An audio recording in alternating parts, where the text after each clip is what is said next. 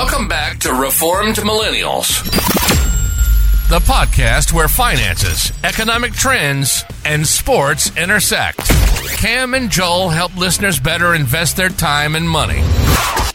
Also, it's important for listeners to understand that investing in equities, fixed income instruments, and/or alternative asset classes involves substantial risk of loss. Any action you may take as a result of the information presented in this podcast is your own responsibility. The information in this podcast is presented as a general educational, informational, and entertainment resource only. While Joel is registered to provide investment advice, this podcast does not provide individualized investment, tax, or insurance advice, nor is it meant as a recommendation to any listener to buy or sell any specific securities or otherwise take any other form of investment action. This is an excerpt of the full legal disclaimer that's available on the landing page of this podcast, which includes whether Cam Pitchers or Joel Shackleton have any ownership or interest in the specific securities discussed in this podcast.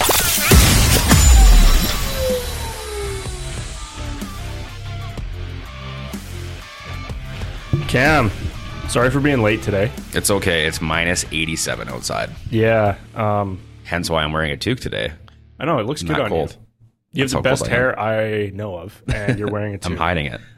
To be honest, I think it's more of a message towards me and having bad hair, but thanks for making me feel good. Yeah, not warm out, and it's not just Edmonton. It is the whole North America. Polar vortex, I think, is what they call it. It snowed in Arizona a couple days ago. There you go.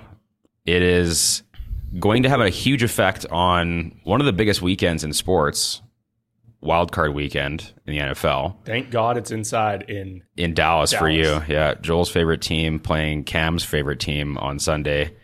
Just so you know, last 10 games Pack have played the Cowboys. We've won 9 of 10. Yeah. Last time we played in the Dome, won 33-3. So do I get 9-1 odds? For sure you do. For sure you do. It's interesting going in. You had shared a graphic the other day. Obviously, we talk a lot about how like the NFL and the behemoth that it is in comparison to the other 4 major sport leagues in North America, or as one of the 4 major sport leagues in America. And I think grain of salt with the graphic that you shared, which was essentially showing average viewership per game in each sport. So 9.2 million viewers for the NFL. Everything else, I think the next closest was NBA at 700 and something thousand. Now, the grain of salt there is 16 games in a season, or 16 games in a season for each team as compared to 82 or 162 in the MLB. So obviously there's just, we've talked about the fact that that's a competitive advantage for the NFL and the fact that they create events around their teams, and is the scarcity of games, the scarcity of sport, as you put it, is such a major driver of that. But even like you said just before we started recording, let's divide that by 10 and there's still a huge gap, right? In terms of average viewership. So the fact that we've talked about it a couple times this year about how it seems that the product on the field, and it might just be anecdotal for this one year because there was so many injuries to major quarterbacks, who are obviously drivers of the sport in terms of specific players. But like the product on the field this year, I would say was definitely a down year in comparison. And there wasn't as much intrigue into even like the MVP race, for example. Like there's been a new MVP favorite like every 4-week stretch, essentially, because no one's really had that like sustained dominance. And usually it's like, okay, well, there's these 2 guys, or these 2 quarterbacks usually in any single year that have just been taking their teams to the very, very top. And I guess the storylines are just different this year. But just because the product on the field isn't necessarily at the same competitive level does not mean that they've slipped in terms of viewership and interest, etc. And now they're heading into, again, they added an extra team to the playoffs. I think it was like 3 or 4 years ago now, to create essentially 6 games on the weekends for wildcard weekends.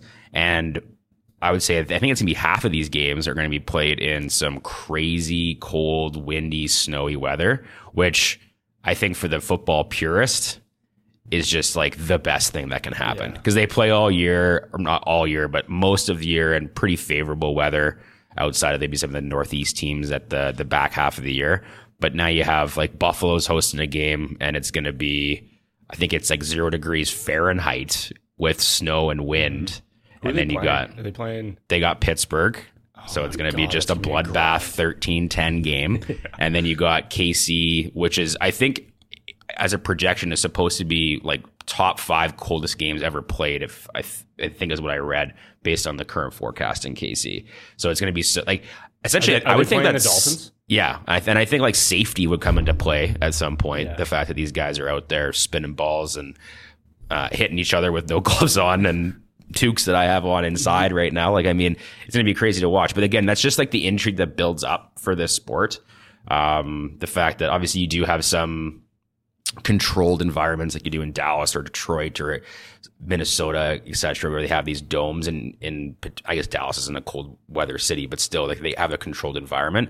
But there is that intrigue around being in an outside environment too, which I'm assuming too, like the betting markets for all of this too, must be so hard to handicap games when you're considering like Buffalo, Pittsburgh, for example. I think the line was 10 points originally. I think that's probably going down because it's like, how are they going to even put up points when they're probably clearing the field for snow every 5 minutes and the game's going to look completely different? So it's funny how obviously there's going to be a ton of intrigue heading into the weekend, but it's also crazy what I think the effect that's going to have on the betting market and probably people getting involved into the sport even more this weekend, given the kind of maybe one-off in terms of the playoff week in terms of this weather being involved. Yeah, no, that's a really good roundup for it.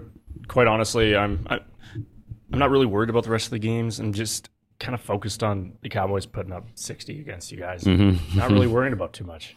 I can't wait to recap. We're going to have a specific episode next week just going over every play in the game. Jordan Love, 4 interceptions. It should be good. The only thing that you have to worry about is that we got nothing to lose. No, so do we. Like, Dak may never play another game for the Dallas Cowboys. Yeah, to you guys. I was to say, you have everything to lose and we have nothing. Youngest team in the league. It's going to be great. So look, listeners, watch out for next week. For anyone watching this, if we do win, I will have all of my Packer gear on next week for the podcast. So I hope you have a helmet. I think you do, don't you? I do, yeah. Oh my God. So moving on, I wanted to kind of talk about China, India, what I'm seeing in the financial advice, portfolio management sphere. This past weekend, we had CES in Las Vegas. What does CES stand for? Consumer Technology Association puts on CES. I was watching a few of the presentation keynotes from Intel and from NVIDIA. Jensen Huang was there. And this was the widest attended CES of all time. For the last, 20 years, I don't think it's ever gotten this much attention. And I think it's pretty clear why. You have a boom or a new boom in artificial intelligence. Mm-hmm. And what I'm noticing in my industry is the average age of the portfolio manager in my space is in its late 50s, early 60s. Sure. The idea that there's a new regime change in technology is not even on most people's radar, I don't think. Obviously, if you are in your 20s and 30s, you're paying attention to this. But if you're wondering why your manager has missed the last 5 tech booms, it's largely because they don't have a clue what's happening. So you're not going to invest in something that you don't understand? No way. And if you go and you look at the average allocation, it's 60% Canada. You have a major focus on dividend payers. You have a over investment in banks and railways and dividend aristocrats, people that are growing their dividend. And all of that is a tale of a generation where you were taught to buy a house. You were taught to that to be your largest investment, pay down debt, and you will reach Valhalla and retire. And that has all worked really well. But the way in which the world is moving today, it's moving faster. It's changing quicker than we ever could have possibly imagined even 20 years ago. To think about where we've gone in just 3 years, and the way in which our lifestyle has changed, the way that we approach even child management, time management, everything has changed. And 5 years ago, it was all about software. Tomorrow and today, it's all about artificial intelligence. And if you aren't focusing there, you're losing. And I think it's also really important for us to pay attention to the new fracturing of our world, the geopolitical dynamics of our world, where we're seeing obviously multiple wars, which that's not what I'm wanting to talk about. It's more along the lines of the emergence of India the demographic demise of China specifically, but their new reinvestment in the rest of the world, identifying when bubbles pop. All of these things are not talked about enough.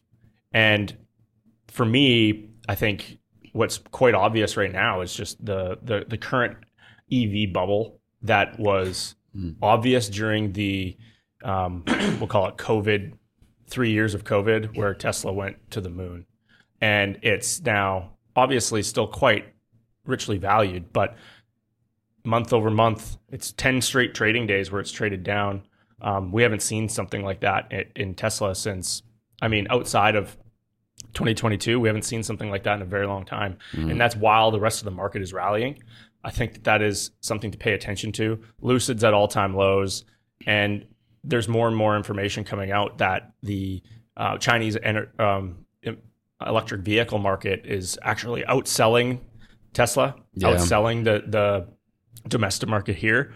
And to me, I can see a consumer pushback the other direction, where it's pretty clear that our culture has decided that full EVs, while yes, they work, it's definitely going to be something in the middle. So just identifying little trends like that. I saw a really great tweet thread on the weekend from, I'm forgetting who it was, but the thread basically identified two types of investors, and the philosophy in which most people take, and the generation that precedes me, the people that I've learned from, I would identify as being people that are reversion to the mean investors. And I think it's the most powerful thing in investing, no doubt in my mind. I talk about it all the time. And then there's those that are more momentum based. And I think that is kind of more ingrained in the Gen Z, the millennial. And what does that mean? It's trend following. There's a million definitions for riskier. Yeah, absolutely. You're taking more risk because you're buying companies that have higher multiples. I go and I sit in the room of an investment advisor or a portfolio manager, and they talk about earnings multiples. And then they look at NVIDIA and Amazon, and they're trading at 70, 80 times earnings. And then you have Apple trading at 40 or 35, and they're like, this is too rich for me to own. And if they approach everything from that lens, they end up missing every single technological innovation that has hit our desks in the last 20 years. Right. And I move into a larger institution where I get to see not just like colleagues, but more along the lines, I get to see way more managers walking through, pitching, even other advisors at other shops, and understanding that they're just completely ingrained in yesterday. I wouldn't even say yesterday, 3 decades ago. And this is not me trashing, because I think a lot of the time it's representative of what those investors want. But if returns and are of concern, I don't think it necessarily makes a lot of sense to own what worked in 1955 through to 1985. And the next 40 years is likely going to be more transformative than even the 1990s through to 2020. And I think that's really tough to conceptualize, given the fact that what were we doing in 1990, Cam? I went out for dinner once to Montana's. I put a big hat on, and they sang me my birthday song. That was the only time I went out for dinner. I watched movies in a VHS. Sandlot was the best movie in the world. We had dial-up internet. That's still true. Yeah, it's true. It is still true. Dial-up internet. We had like Sega, and we had N64, and then Xbox by the time we were in high school. And the fact that we were talking on those like little crappy Xbox headphones or headsets was mind-blowing to my mother. The fact that I could sit and play video games all night and play Gears of War. Talk to somebody in Wisconsin. Insane, right? And now today you have the drop of Apple's new headset, and you're able to relive your son at 3 years old when he's now 6. And it's like you're there. You have these new experiences that feel out of this world, like Star Trek. And I don't even want to know at the pace of Moore's law compounding and innovation, if you're still depending on CN Rail for your returns, I don't think that that's the best approach. So, well, I think and the best, obviously scale it, but and grain of salt on this too. But you think about some of the most institutionalized investors in the world. Like even look at Berkshire Hathaway, like what they've done, where they're putting their money. Well, 50% of the market cap value of Berkshire Hathaway is Apple. Yeah. So, but I look at, like, I mean, you had talked about China's EV market, or just, I guess, auto market in general, and how I think it's BYD is the name, if I scrolled properly here. Yeah. Is now taken over from Tesla in, I think, Q4 of 2023 in terms of largest EV automaker. And I think that's obviously on the back of huge sales in China specifically. Mm-hmm. But like BYD is 7.98% owned by Berkshire Hathaway, which has expanded like aggressively. Yeah. So it's like, that's the kind of interesting thing where it's like, okay, is that maybe the same thing you're talking about in terms of a trend? Maybe not. Maybe a bit more based in some history in terms of like automaker. Mm-hmm. Obviously, what an automaker is today is different than it was in 1955. Totally. But it's still, that's something that proves that it's like you probably weren't investing in a Chinese automaker in 1955, right? No. So like even from that perspective, like that changed, right? One thing I do have to say, you'd mentioned Apple's Vision Pro, I guess, or Vision Pro 2 or whatever it is. Like yeah, like I mean, it's the first one. Watching the promo for that or the advertising for that is just like, yeah, like you said, so mind blowing. I still can't get over the fact that like in that, it's like the wife and the kid, like the dad has the glasses on and the wife and the kid are walking around, but he's just like interacting with them like everything's normal. It's like if I walked into my kitchen and my wife was wearing those and just started like having a conversation with me while making dinner and then talking to our kid. Yeah. It's like, no. I know. It starts out as a joke. It starts out as in the sense of video games and being kind of cumbersome. Mm-hmm. And then they become Ray-Bans. I can't wait for the day where we're just walking down in July in summer in Edmonton, and there's just going to be like 50 people with these on, just interacting. Yeah, you know, it's funny. The idea of AirPods before they had dropped seemed absurd.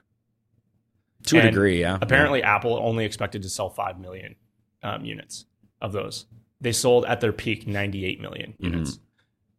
Apple's AirPods are like considered to be a top 50 business in the United States. It's just mental. And they've also created the most annoying thing in the world for anyone trying to have a person-to-person conversation. Oh, sorry, what? Yeah. Obviously, you can't see this on audio, but me taking my AirPod out of my ear when someone talks to me and I haven't noticed that they were talking to me. You know what, to be quite honest, though, as we transition to the next topic, having my AirPods in when I am walking down the street and I see somebody who is very clearly a Bitcoiner, I'm glad that I don't have to listen to them. So the Bitcoin ETF got approved yesterday or 2 days ago. Yeah. Big deal. Mm-hmm. Huge deal. Mm-hmm. Blow off top. Went to 49,000 and then dropped back down to 46. Do you think there's a chance that this approval, this ETF approval, mm-hmm. is the same thing as marijuana approval in Canada in terms of price? So for people that don't remember... I remember really well, by the way, because I was told how dumb I was for thinking that marijuana wasn't the world's greatest business. Mm-hmm. It was going to rock the world. It was going to be bigger than Apple. And then Aurora Cannabis went bankrupt. And then it wasn't. Yeah, literally went to zero. It went to $17, though. The day that it was approved, that was the absolute top of Aurora, mm-hmm. of Chrono, everything. That's when publicly traded marijuana had peaked. How much support from big investment houses was there for the cannabis movement?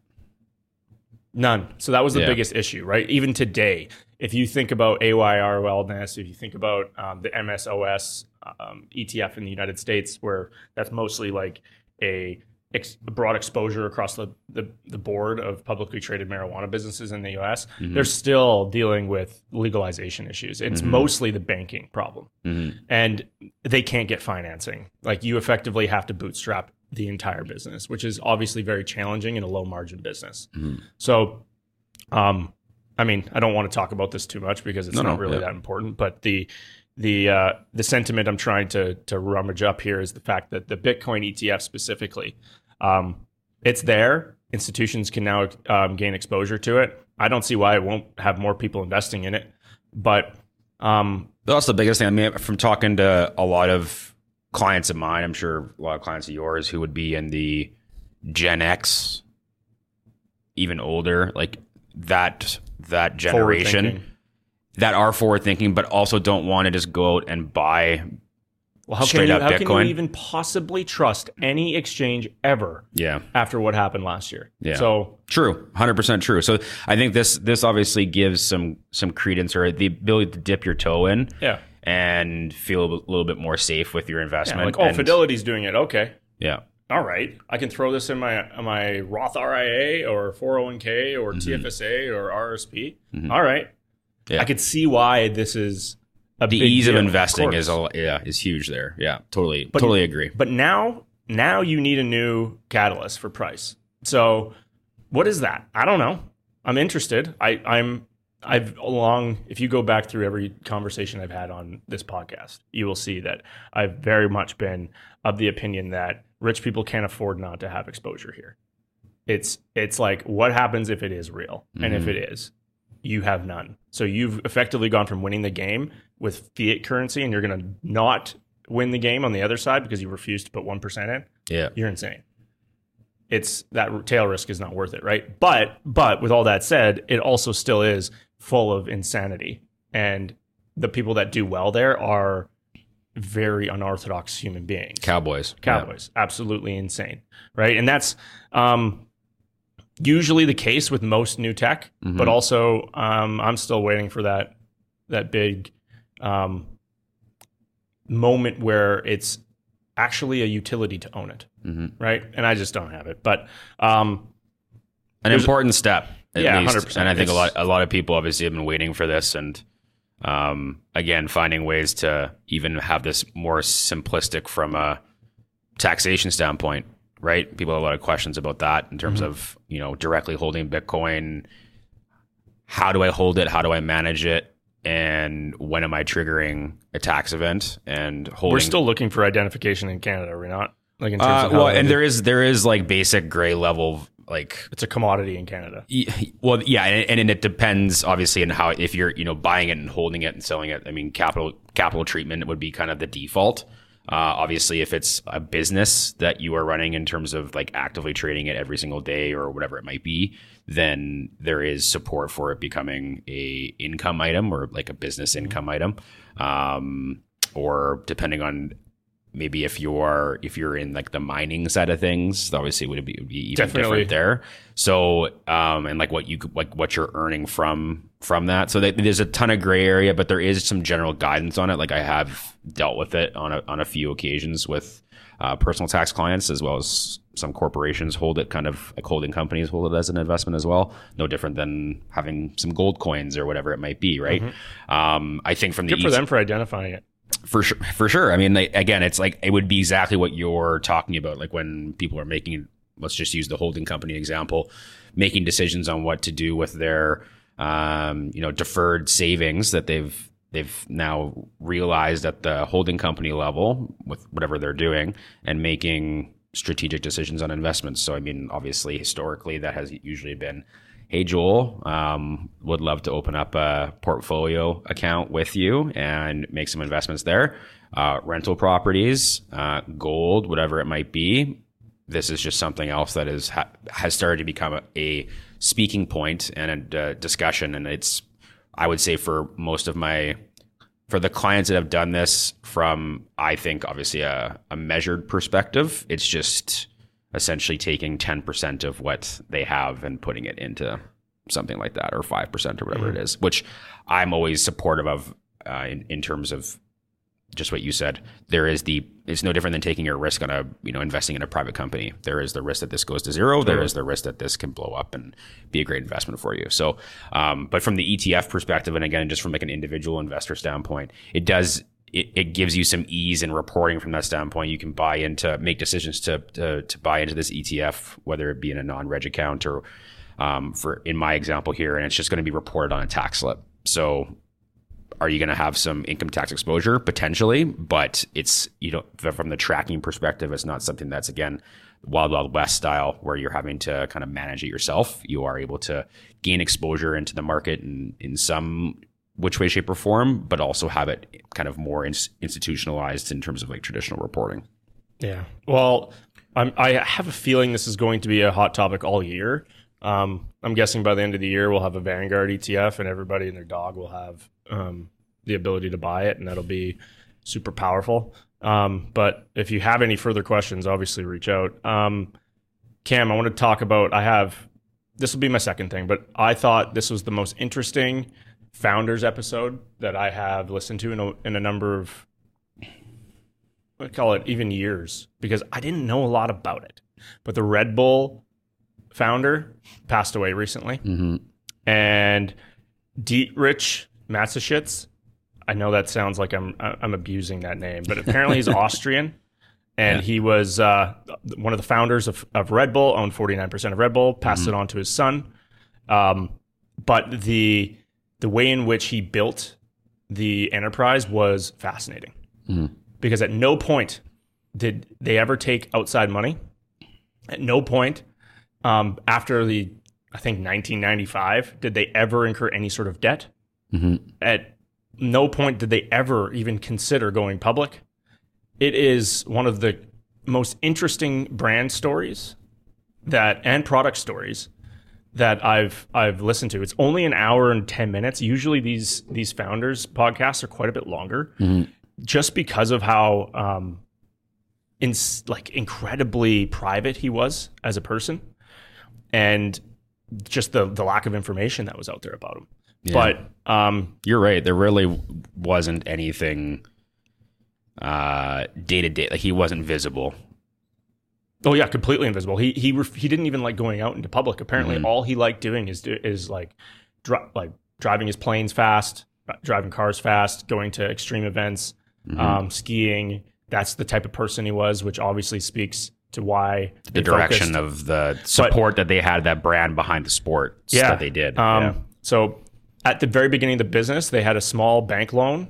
Him and his business partner put in $500,000 each. That was after they had already crafted the product. They had been just fiercely committed to a single product as well. They very rarely deviated from the Red Bull can itself. And I think what is most interesting to me was the way in which he approached, obviously, the marketing side, because that is what most people think about, right? But the way in which he never really hired an outside agency. He actually sourced out everything, bottling, the actual making of the product. None of that was controlled by the operations of the business. The operations of the business was effectively a marketing business. How well do you think, just as an aside, because we had a couple of friends when we were in our late teens, early 20s that used to drive around those Red Bull cars that had out free Red Bulls. How do you think that campaign went? I think it worked. That was amazing. They used to go to bars too. I think they still do. They did, yeah. I've actually seen one of those Red Bull cars recently. Have you? Okay. In Calgary. Okay. Stampede, they're around. Yeah, fair. And they got those big Red Bull backpacks. Yeah, maybe a bit more targeted now. For sure. I'm sure it's not quite as... I don't think they do it as much as they used to. But anyways, I don't know if that was not working. But the fact of the matter is, the business was generating $500 to $800 million per shareholder. So for 49% stake, he was making roughly $800 million a year in dividend payout. Every other dollar obviously is reinvested in the business. They were valuing it at $70 billion when he passed away for a single product. Amazing. I think the other cool thing with like how they marketed themselves in terms of like kind of into the extreme sport, or the not necessarily even just extreme, but into the tertiary sport side of things, like diving. Like, so like, I mean, like you look at cheap athletes. Where do you buy cheap athletes? 100% agree. Like, you look at, I follow this like really odd thing, but like she's like a Canadian Olympic diver, and she's got like a cool TikTok and Instagram page, and like goes over all of her diving exercises. Like, and most of it's in like Olympic pools during her Canadian national training or whatever. But she's also part of, like, she goes to these Red Bull events that are all over the world that are like cliff diving things, where she's doing the same dives, but like just in this like extreme atmosphere, but like Red Bull, right? Or skiing. Like, I had sent a video the other day of that guy setting the record for like speed down this, course in Austria or whatever it was. Red Bull, F1, Red Bull, all these things where, again, I think that the support I mean, that's not exactly the cheap athlete side of things.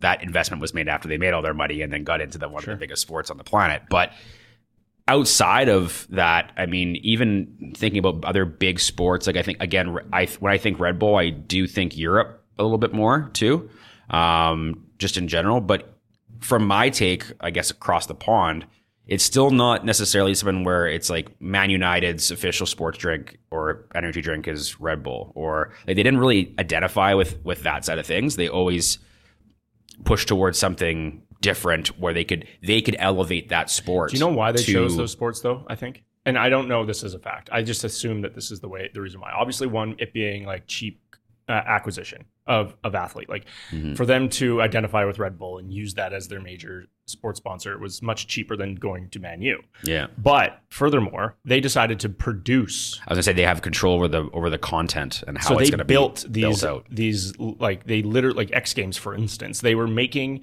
these extreme sports more accessible. They were literally producing these events for these athletes and then giving it away to ESPN and to major sports distribution. And that was their way of marketing without paying for marketing.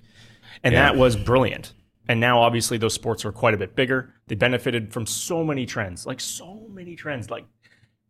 the F1 purchase, they're up a major amount of money on that team. If you think about all of the advertising fracturing and trends that have changed, social media has benefited them so much. All of these things are downstream of them building this phenomenal product that people love. Yeah. Basically making something that has a bunch of energy in it and carbonating it and putting it in a can and it tasting okay. And it's shocking. He started this business at 41 years old. Like, that's late. Very impressive. You know? Yeah. And the fact he didn't take a dividend from that company until 1995 is also shocking. Just really the commitment to the business, the fact that he never wanted to sell it. I'm guessing his son probably isn't allowed to either. He was never married. His son inherited everything. We don't know much about his son at all. I just, honestly, one of the coolest stories, I highly recommend the Hour interview. It was that, along with the child care podcast my wife were sending me, was the highlight of my week. We got to run pretty quick here, Cam. Well, speaking of brands, another big sports item, I think. Yeah, that's what I want to talk about next. Yeah, like Tiger Woods leaving Nike after, was it 27 years? 24 years? Okay. Something like that. Anyways, long time, over 2 decades. Leaving Nike, obviously, I mean, I'm sure the reported numbers, obviously, in the billions in terms of like what that meant for the brand of Nike, and then obviously what Tiger. But I mean, I'm sure it's very, very hard to quantify exactly what that all meant in terms of that brand partnership between the two. Through all of his ups and downs, obviously Nike was the one that was there with him and at the forefront. And now, obviously, taking that step away from Nike. And Nike has largely, I mean, you can speak to this better than me because you're, obviously more of a golf stan than me, but Nike really has not been on the forefront of golf outside of Tiger for quite a long time in terms of... Well, they sold their club business a long time ago. Exactly. I mean, and so it's really just been the apparel, and then obviously it's kind of like, I think anyone that wore Nike was just like... identifying with Tiger. Exactly. It wasn't really the same kind of marketing push. Rory just doesn't drive the... Well, but that's the thing is, like, I think of those big guys now more as tailor-made athletes.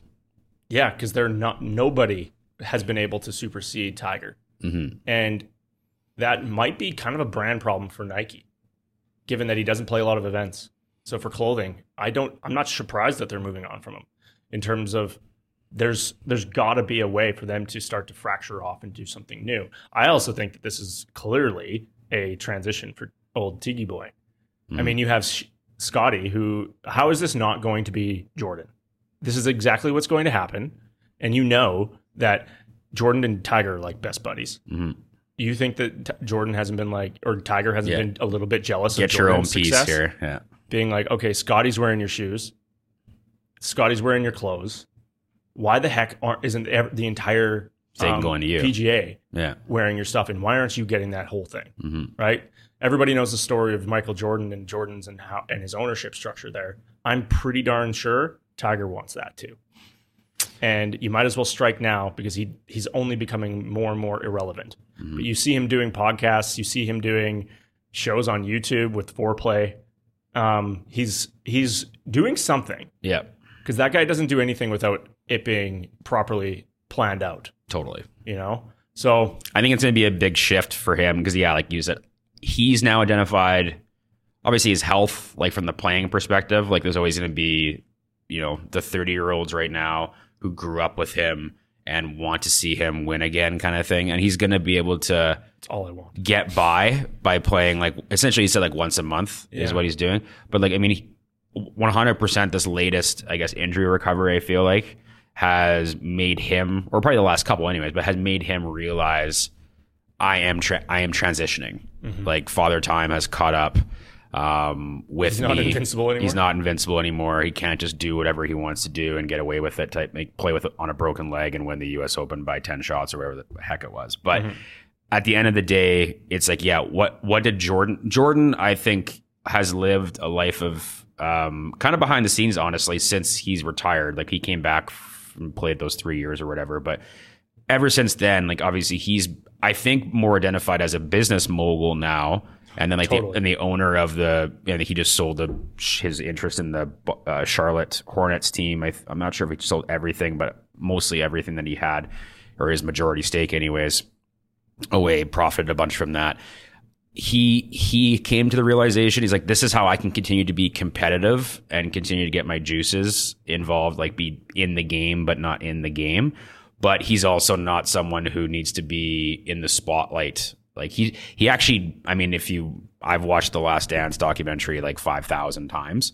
Obviously that brought him to a new generation of basketball fans or sports fans in general. But even like the general theme through all of that was like, he cared about one thing and one thing only, like winning championships, his legacy, the sport itself. He was never, and then, like, I mean, obviously the brand of Nike and Jordan, how big he became. Yes, he became a global, but it wasn't because like he was like so self-involved that he had to be at that level. I think it was more of a product of who he was to the game of basketball, rather than saying like, need to be the best at my brand. The best of the brand came from him being so good at the sport. Like, that's he always attributed to. I would not have been worth nothing to Nike if I wasn't committing everything I have to becoming the best basketball player. And then he took that same thing when he was done to becoming the best business owner, investor on a go-forward basis after his career was over.